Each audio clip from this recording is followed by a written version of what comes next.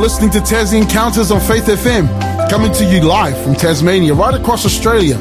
Each weekday at 9 a.m, you can hear what the Bible says about past, current, and future events. Learn how to study the Bible more effectively, get to know who God is and why we're here and where we're going, and experience personal encounters with Jesus. I'm your host, David Leo, and today we have David Maxwell. Well, for today's show, we call it Leo and Max, because there's enough Davids in the room for us. And he's joining us from Launceston for his series, The Significant Sevens of Revelation. Welcome, Max. Good to see you, Leo, or hear you anyway. Yes, always likewise. Good to see you. I can see you sometimes, but our listeners can't. Yes. Well, welcome, and good to hear from you again. And it's good to have you back with us this week. And each week, before you get into your program, you've been sharing something significant with our listeners. So what do you have for us this I was going to say morning, but somebody could be listening later on. So they could be listening. Yeah, what to do you the have for us today? Yes. So what I have today is one of my most significant passages in the Bible. So it's really hard to find 7 significant passages, but I found some, and ones that jump to mind are these ones. So last week I shared John 5:22, and this week I would like to look at Philippians 2:5-11. I think this is quite a significant verse, and we'll unpack it a little bit later as we are looking through the program. So let me read from the New King James, Philippians 2, starting in verse 5. Let this mind be in you, which was also in Christ Jesus, who being in the form of God did not consider it robbery to be equal with God, but made himself of no reputation, taking the form of a bondservant, and coming in the likeness of men.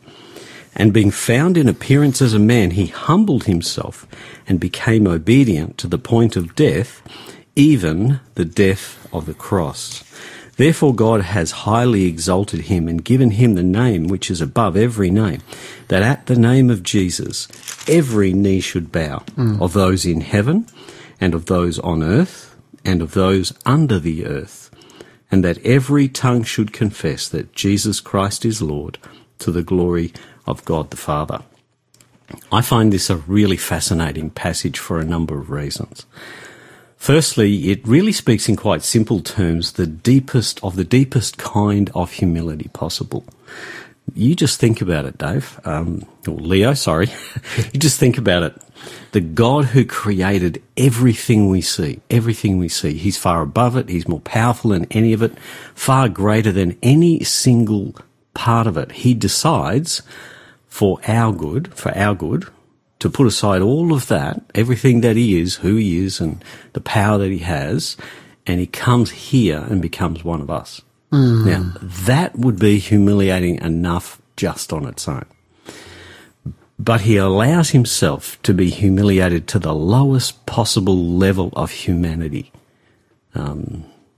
There's nothing possible that could be lower than what he did, becoming a servant and taking the beatings of his very own creation, putting him on a cross, treating him so cruelly and harshly. He takes then all of our sin on him, all that guilt, and he pays for it for himself. All just so that we would be able to be with him again one day. Now, that just really blows me away when I think about the power of what he actually does. So then when I look at verse 10 and 11, to me, every name in heaven above, earth beneath, on the earth and under the earth, those who have died, something has to happen for them to be able to do that. We'll look at that later.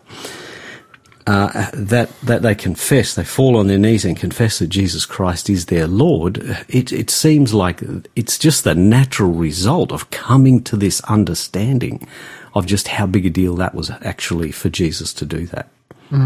So that's why I love those verses. During the program today, I'm going to outline where I believe this actually happens in Earth's history, because it hasn't happened yet, but it will happen.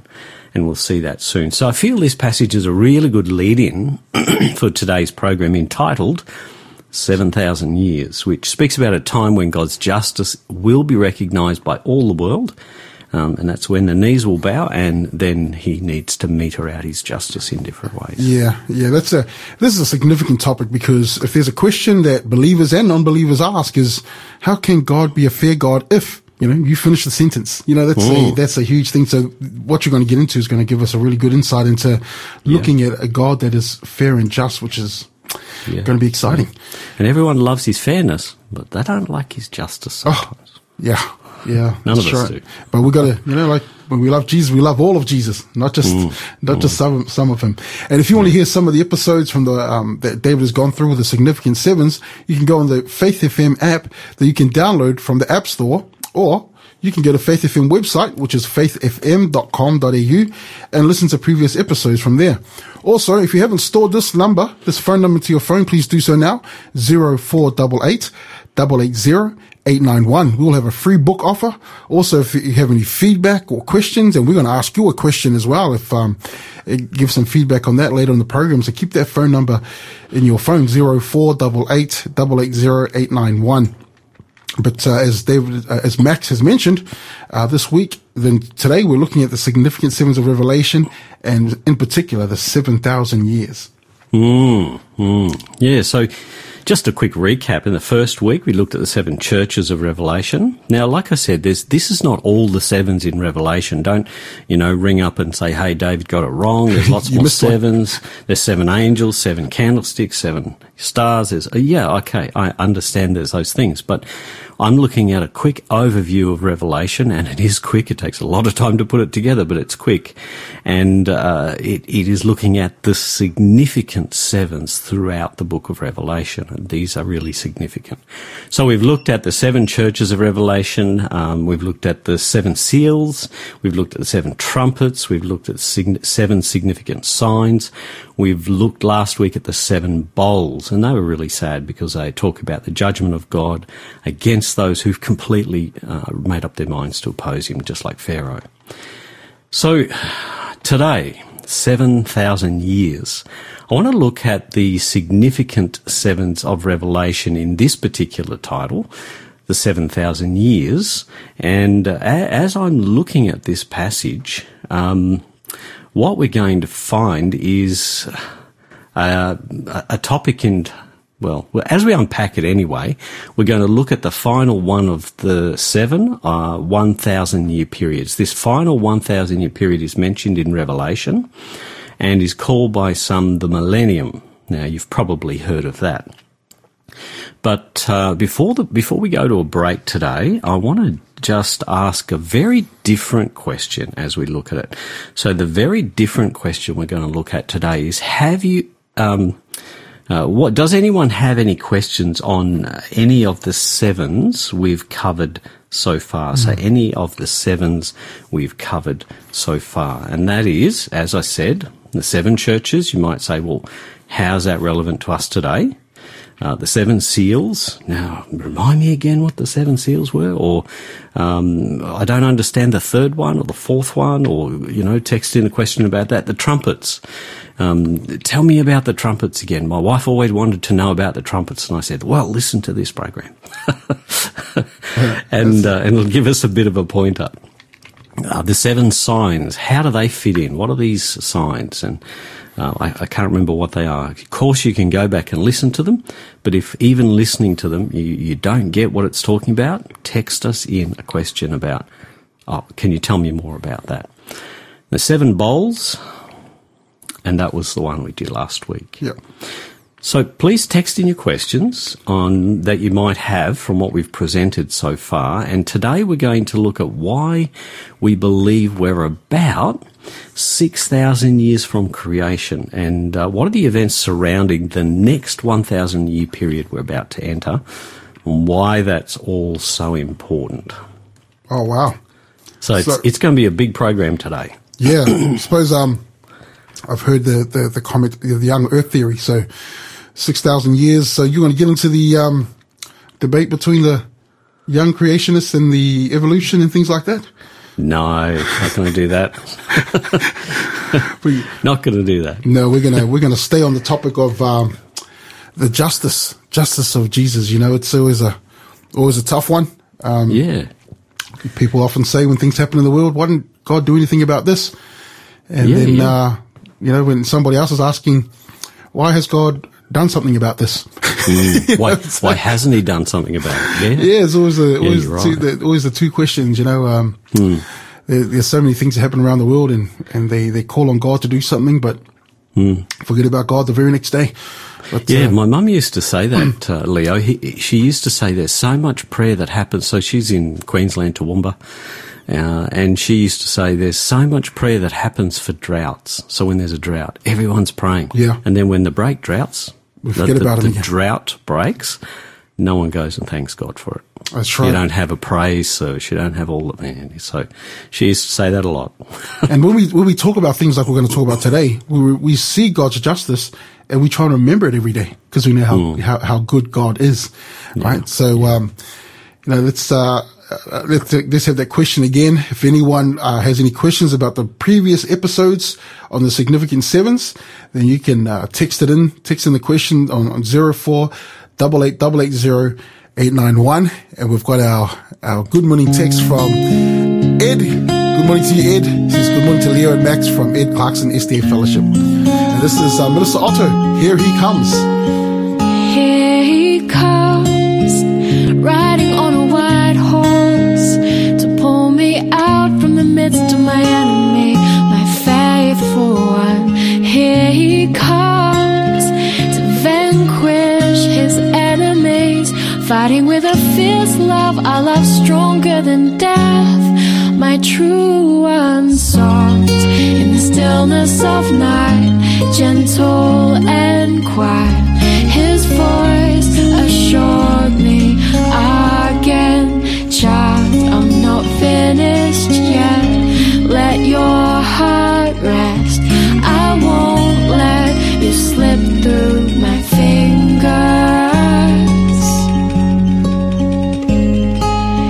Here he comes, riding on a white horse to pull me out from the midst of my enemy, my faithful one. Here he comes to vanquish his enemies, fighting with a fierce love, a love stronger than death. My true one, he holds me, oh, he holds me so closely. I am his, and by his grace he is mine. No power can loosen his grip on me. I'm so tightly held by his mighty love. Here he comes, riding on a white horse to pull me out from the midst of my enemy, my faithful one. Here he comes to vanquish his enemies, fighting with a fierce love, a love stronger than death. My true one, if I say my foot is slipping, your mercy, oh Lord, holds me up in the multitude of my thoughts. Your comfort still light my soul. Oh, here he comes, here he comes, riding on a white horse to pull me out from the midst of my enemy, my faithful one. You're listening to Taz Encounters on Faith FM, and we are talking to Max, or Pastor David Maxwell, on the topic of 7,000 years. And the question we had before the break was, does anyone have any questions from the previous significant sevens that Pastor Max has covered so far? So text us in on 0488880891.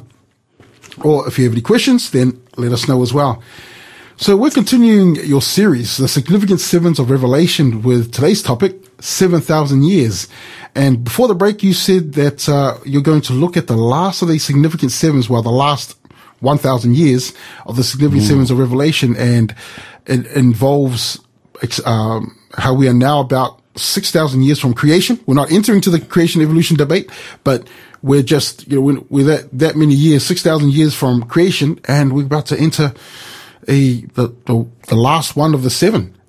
So why are we not talking about the debate then? Yeah, look, I don't really want to get into the evolution versus creation debate. There are a lot more skilled people than me who can get into that, right? But all I want to do is today share what the Bible says, and perhaps a bit of outside commentary on it, because I believe the Bible stands on its own. We've already seen in another program that we can trust the Bible, so that's what I want to use. So first I'm going to pray for our listeners, and then I'll get you to read the passage that we're going to be looking at today in the New Living Translation. So let me pray for our listeners. Heavenly Father, we want to thank you that we can open your word today. Thank you we can talk to people on the radio about it. And so, Lord, as we open your word, we pray that you would speak to our listeners today and give us the right words to say. In Jesus' name, amen. Amen. Revelation. So, Leo, could you read Revelation 24-7? Okay. Revelation 24-7 from the New Living Translation says this: Then I saw thrones, and the people sitting on them had been given the authority to judge. And I saw the souls of those who had been beheaded for their testimony about Jesus and for proclaiming the word of God. They had not worshipped the beast or his statue, nor accepted his mark on their foreheads or their hands. They all came to life again, and they reigned with Christ for 1,000 years. This is the first resurrection. The rest of the dead did not come back to life until the 1,000 years had ended. Blessed and holy are those who share in the first resurrection. For them the second death holds no power, but they will be priests of God and of Christ and will reign with him 1,000 years. When the 1,000 years come to an end, Satan will be let out of his prison. Thanks a lot, Leo. You know, I love this passage too, because many people say when you die, go straight to heaven, right, or you go straight somewhere else. Now, this passage reinforces what we've looked at before, because it says, I saw the souls of those who had been beheaded, right? Yep. And they came to life again. So that means they weren't alive when John saw this. They came to life. So the souls were dead. They were dead souls.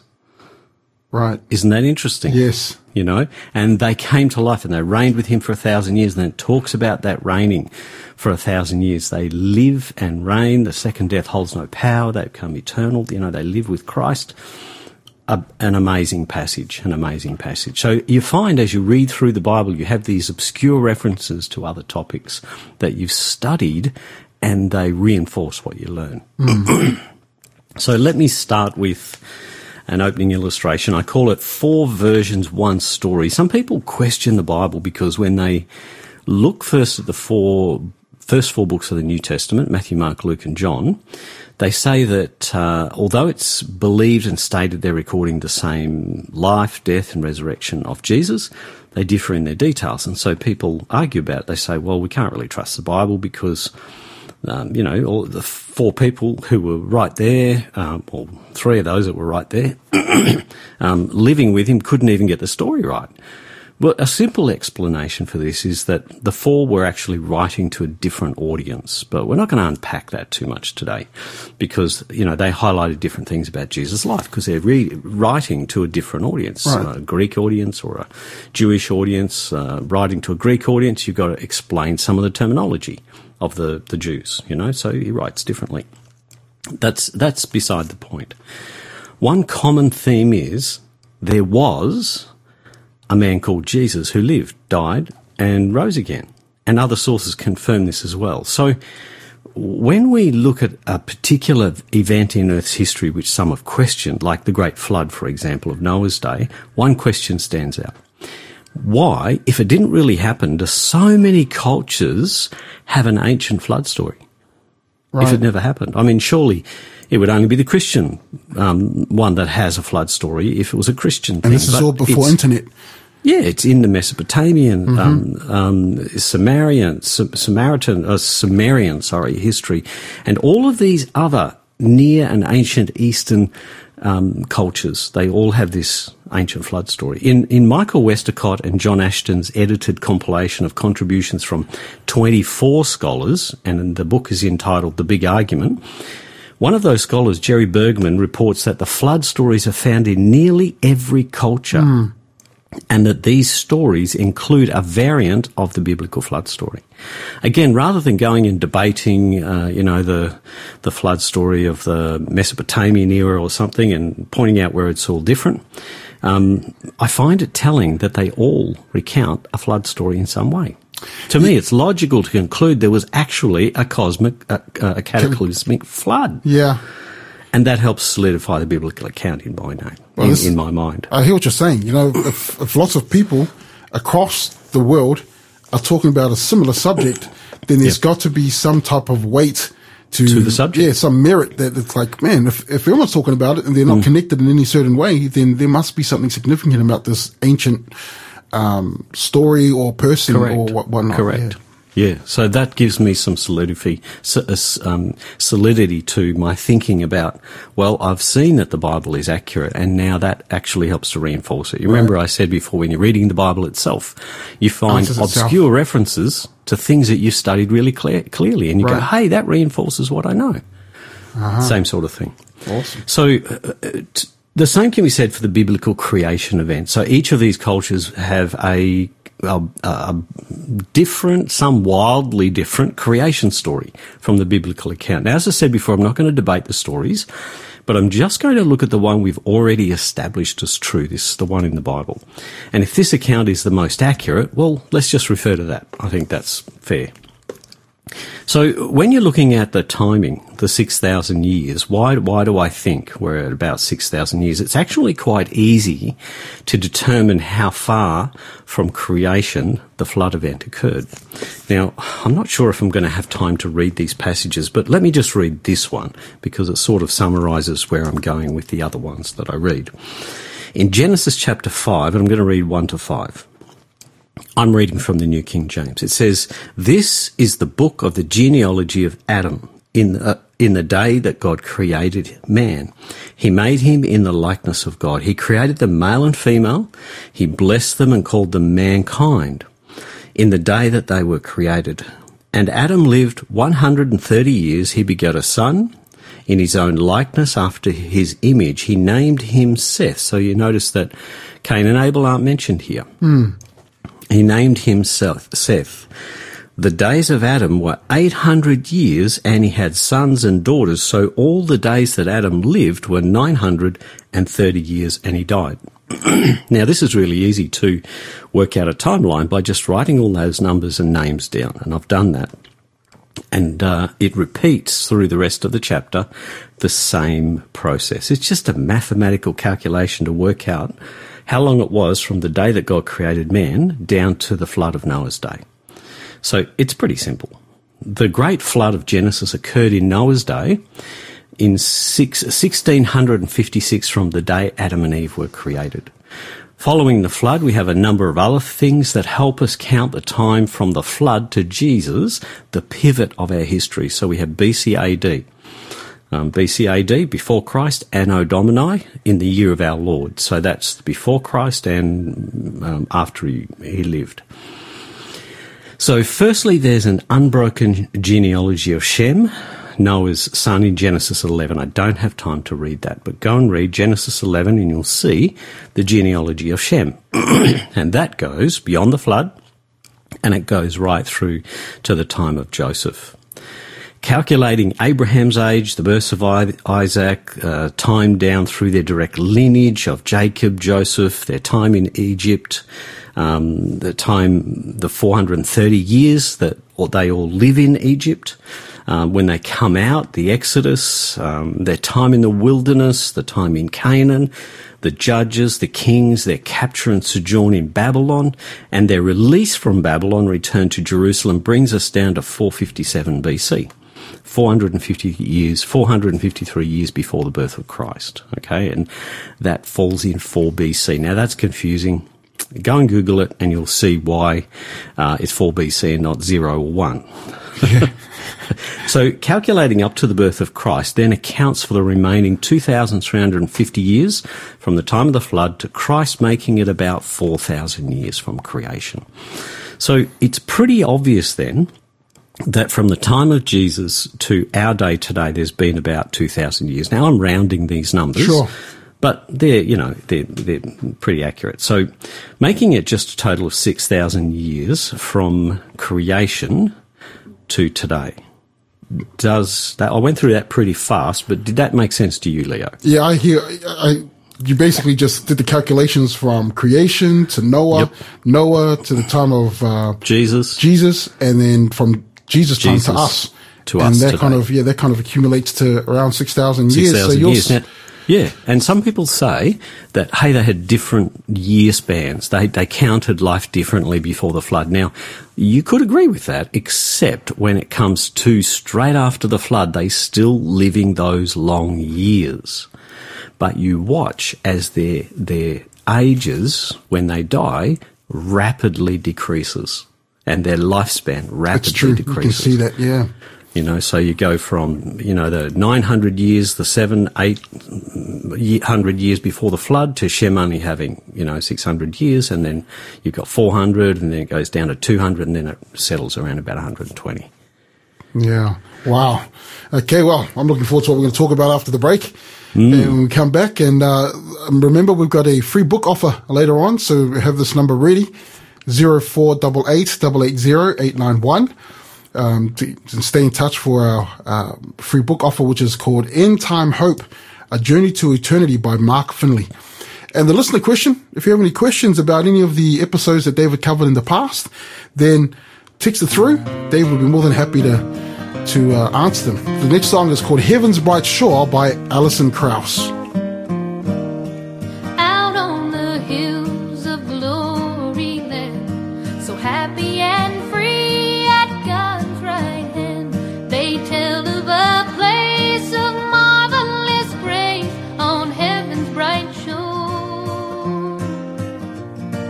Pilgrims on earth someday will go to live in that home forevermore, trusting in Him who died for sin and rose from the grave. On heaven's bright shore, there's gonna be no more night over there. Not one little grave, in all that fair land, that wonderful land. not even a tear will dim the eye, and no one up there will say goodbye, just singing His praise through endless days on heaven's bright shore. On heaven's bright shore.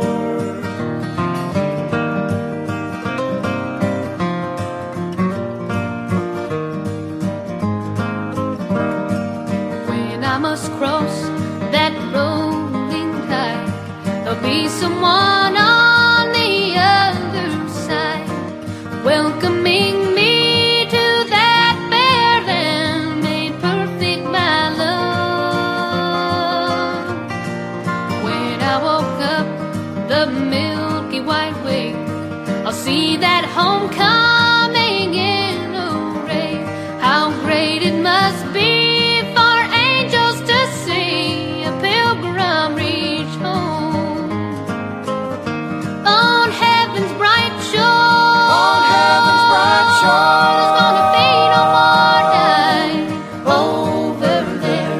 Not one little grave, Not one little grave in all that fair land, that wonderful land. not even a tear will dim the eye, and no one up there will say goodbye, just singing His praise through endless days on heaven's bright shore.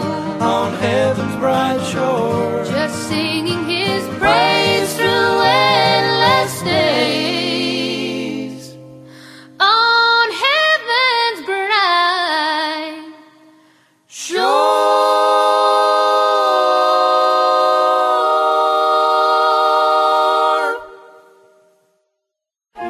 This program is made possible by the support of Adventist World Radio. You're listening to Taz Encounters on Faith FM with Pastor David Maxwell on his series, The Significant Sevens of Revelation.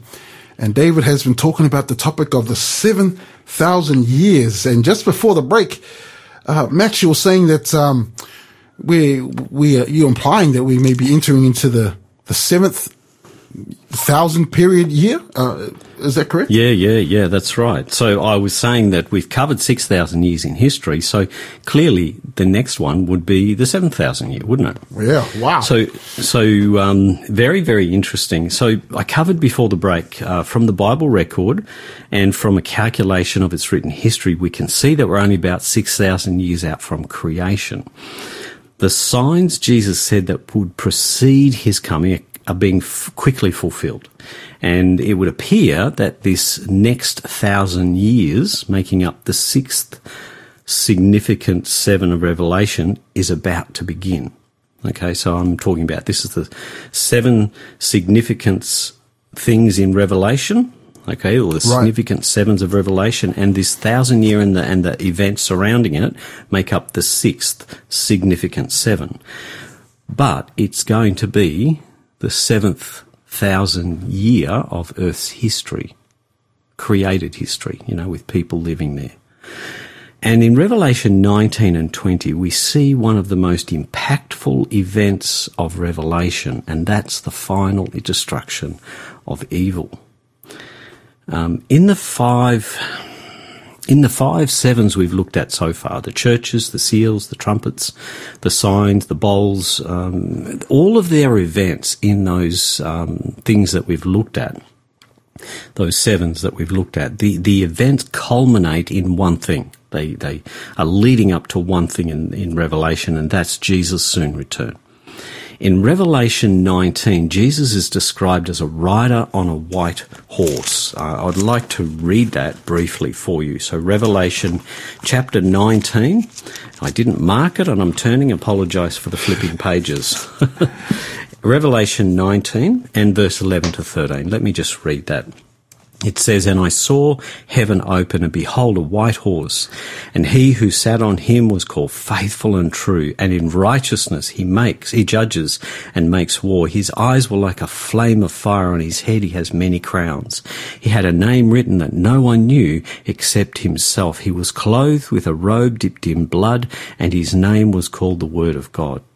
Now, we've got to remember that John the Beloved, Jesus' really, really close disciple, is here writing this. And in both his Gospels and his letters, his Gospel and his letters, 1st, 2nd and 3rd John, he refers to Jesus repeatedly as the Word of God. So clearly, this is a reference to Jesus coming on a white horse. Right. Now, we've seen a white horse before.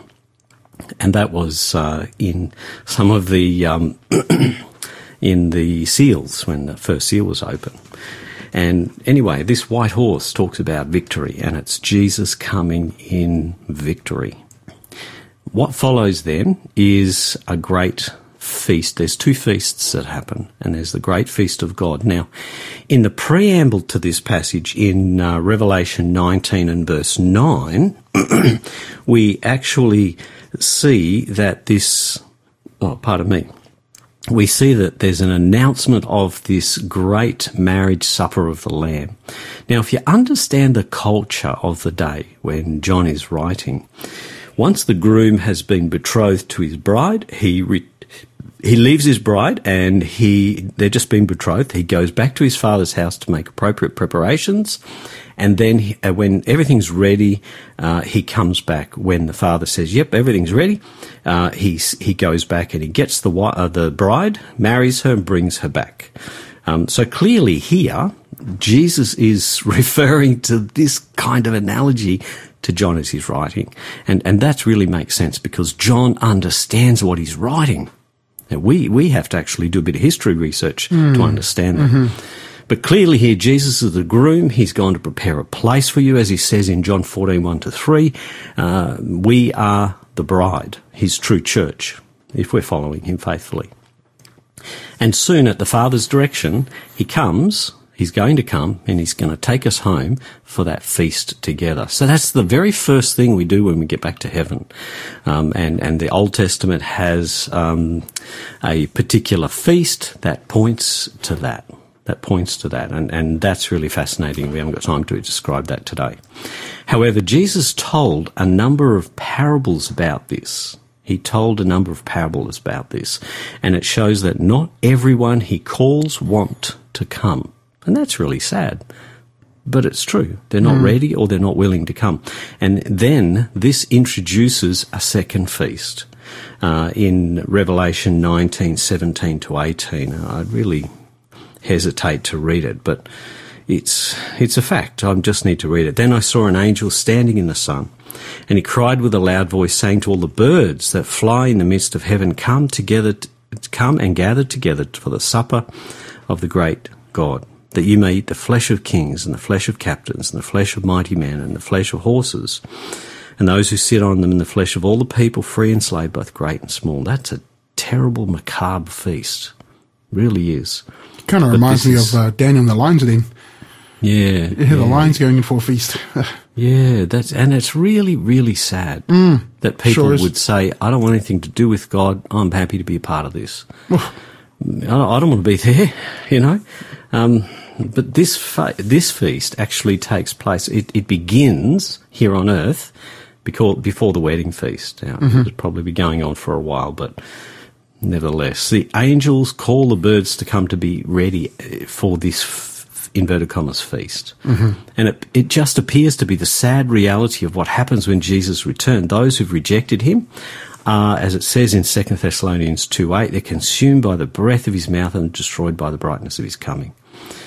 And that's described just previously here in Revelation as being struck by the sharp sword that proceeds out of Jesus' mouth. Now, that's not a big sword sticking out of his mouth. That's the brightness of his coming, the breath, his call, his trumpet, you know.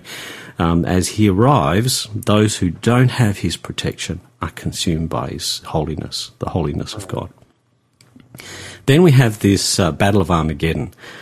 This is a great gathering outlined in order in Revelation 19:19 to 21. It's referred also to in Revelation 13 to 16 as the Battle of Armageddon. If you read that passage, Revelation 13 to 16, you'll see how that is speaking about the same thing. But here, it's not a fight of the world's powers against Israel, but instead it's a battle between good and evil.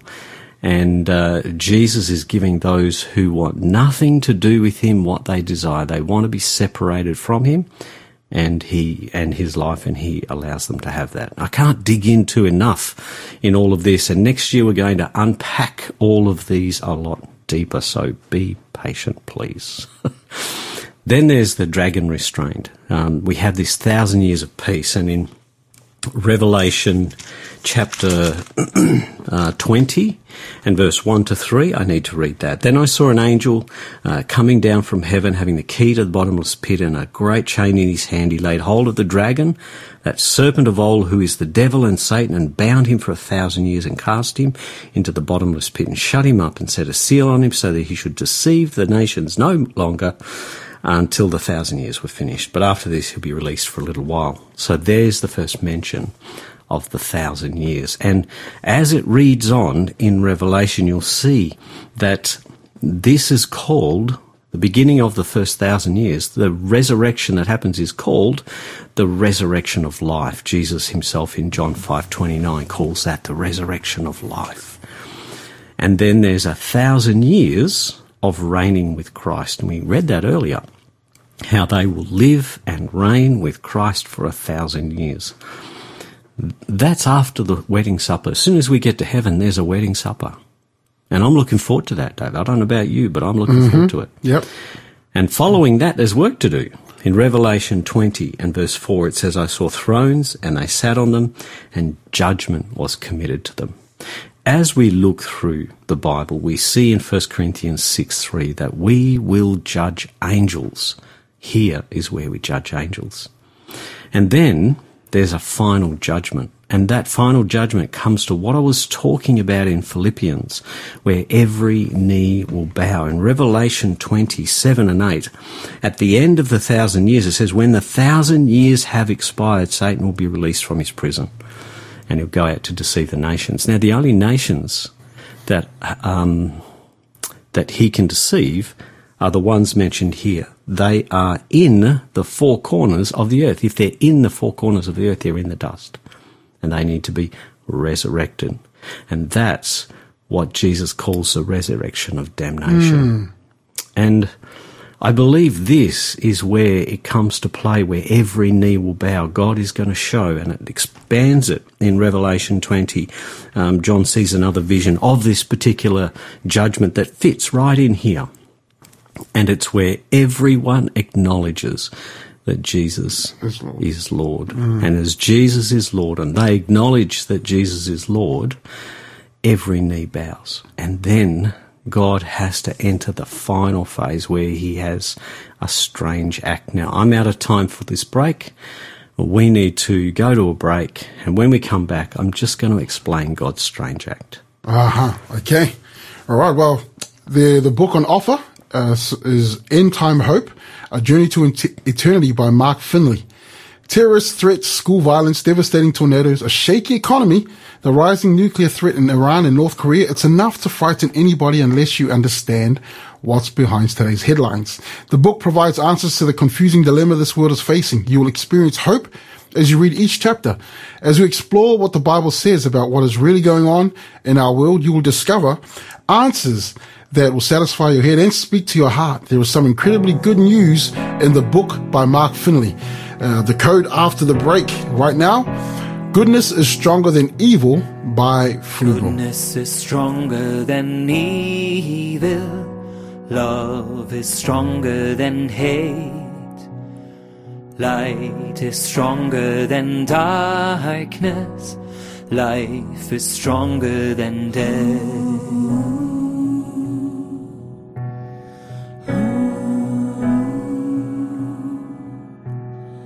Goodness is stronger than evil. Love is stronger than hate.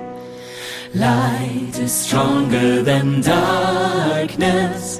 Life is stronger than death. Victory is ours. Victory is ours. Through him who loved us. Victory is ours. Victory is ours, through him who loved us.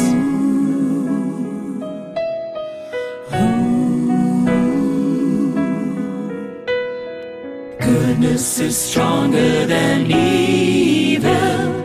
Love is stronger than hate. Light is stronger than darkness. Life is stronger than death. Victory is ours. Victory is ours. Through him who loved us. Victory is ours. Victory is ours. Through him who loved us.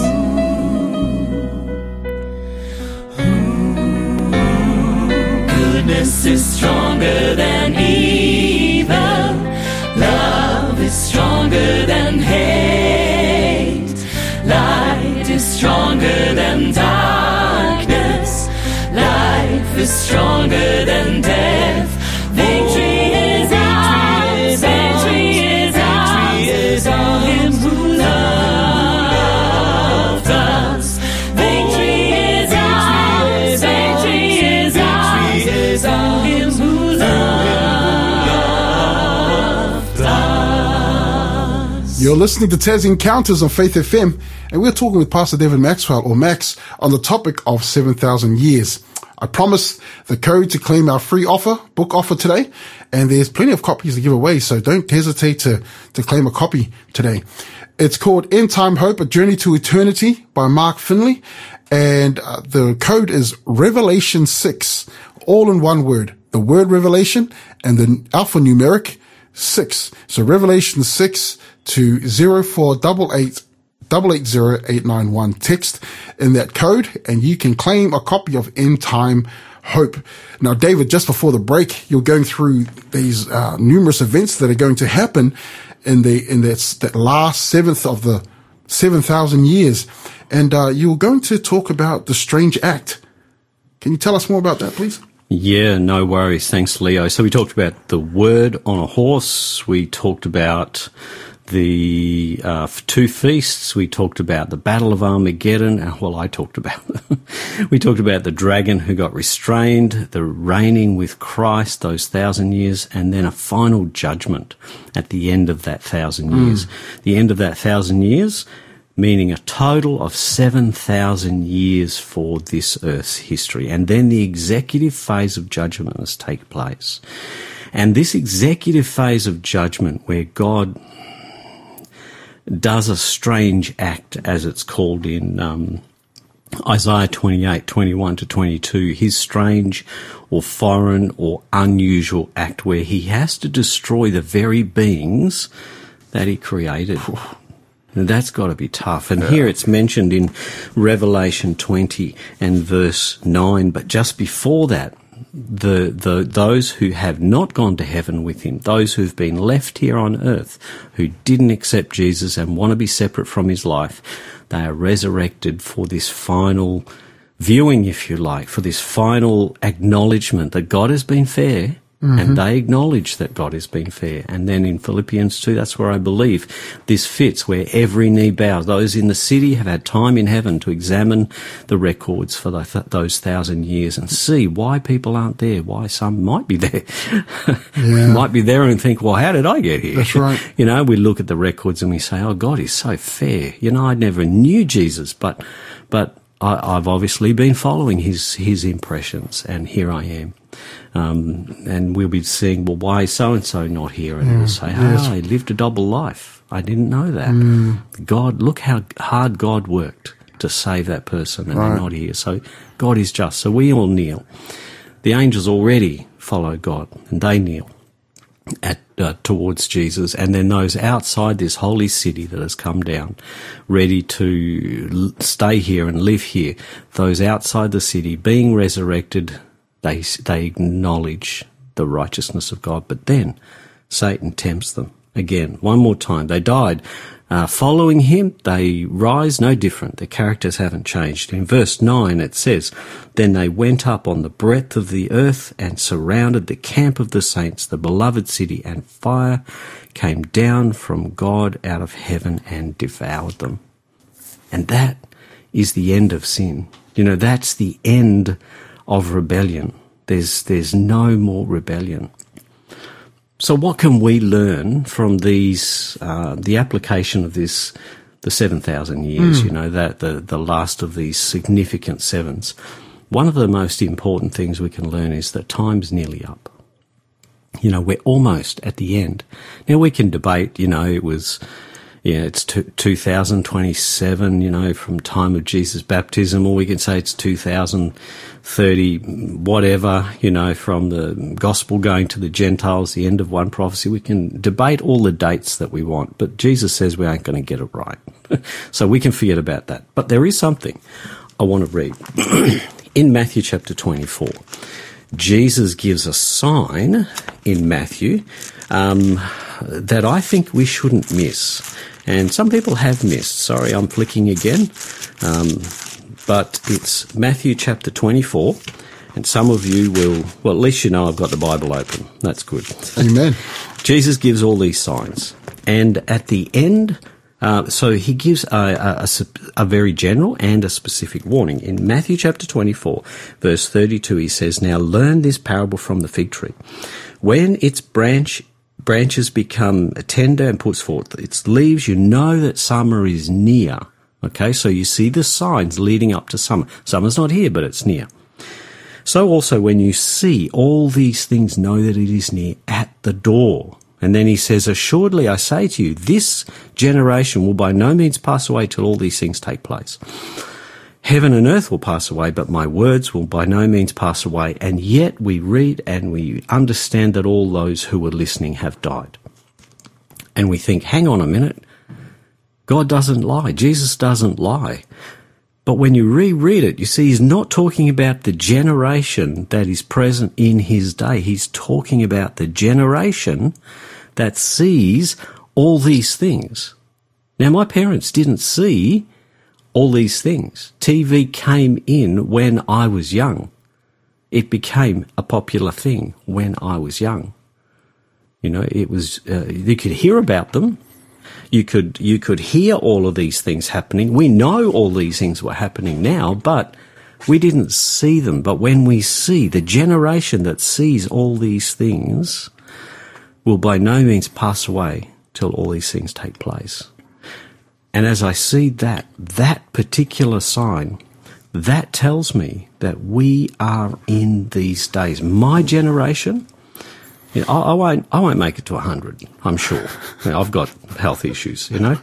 I suspect I'm not going to get there. You might get there, and I'm not going to get there. But when I look at this generation, some in this generation have to see Jesus come. That's people in my age living now, or our children. They're going to see Jesus come. That gives us 50 years at the most. At the outside, I suspect it's not going to be that long. That's why I say this is really, really important for us to know. It also, we can learn about true and false worship. You know, we can learn that it's clearly detailed. Many programs have detailed this from Faith FM, and it's vitally important for your eternal future that you decide today, before time runs out, either you individually or for our generation, which worship you want to be a part of, true worship or false worship. And then we see the mercy and the justice are both parts of God's character. Yeah, that's so important. You know, yes, God's merciful, and I haven't got time to explain how he's merciful, even to those who are left on the earth. He won't. They don't want anything to do with God, but he won't just take his people and go and leave them to Satan's, devices. Devices. He says, no, you'll sleep until I come back. So all of this shows me that there was a man named Jesus who came and lived and died. There was a man named Jesus, and that Jesus is the one who is soon returning for each one of us. Which group do you want to be in? Do you want to be in the first 1,000, the first resurrection, the beginning of the 1,000, or do you want to be in the last group at the end of the 1,000, which are removed from his presence? If you want to be in the first group, those who will join in the wedding supper of the Lamb, please get in touch so we can assist you with a bit more information. Wow, amen. Just want to, echo that, how important it is at the time that we're living in, and time is short, to make those decisions.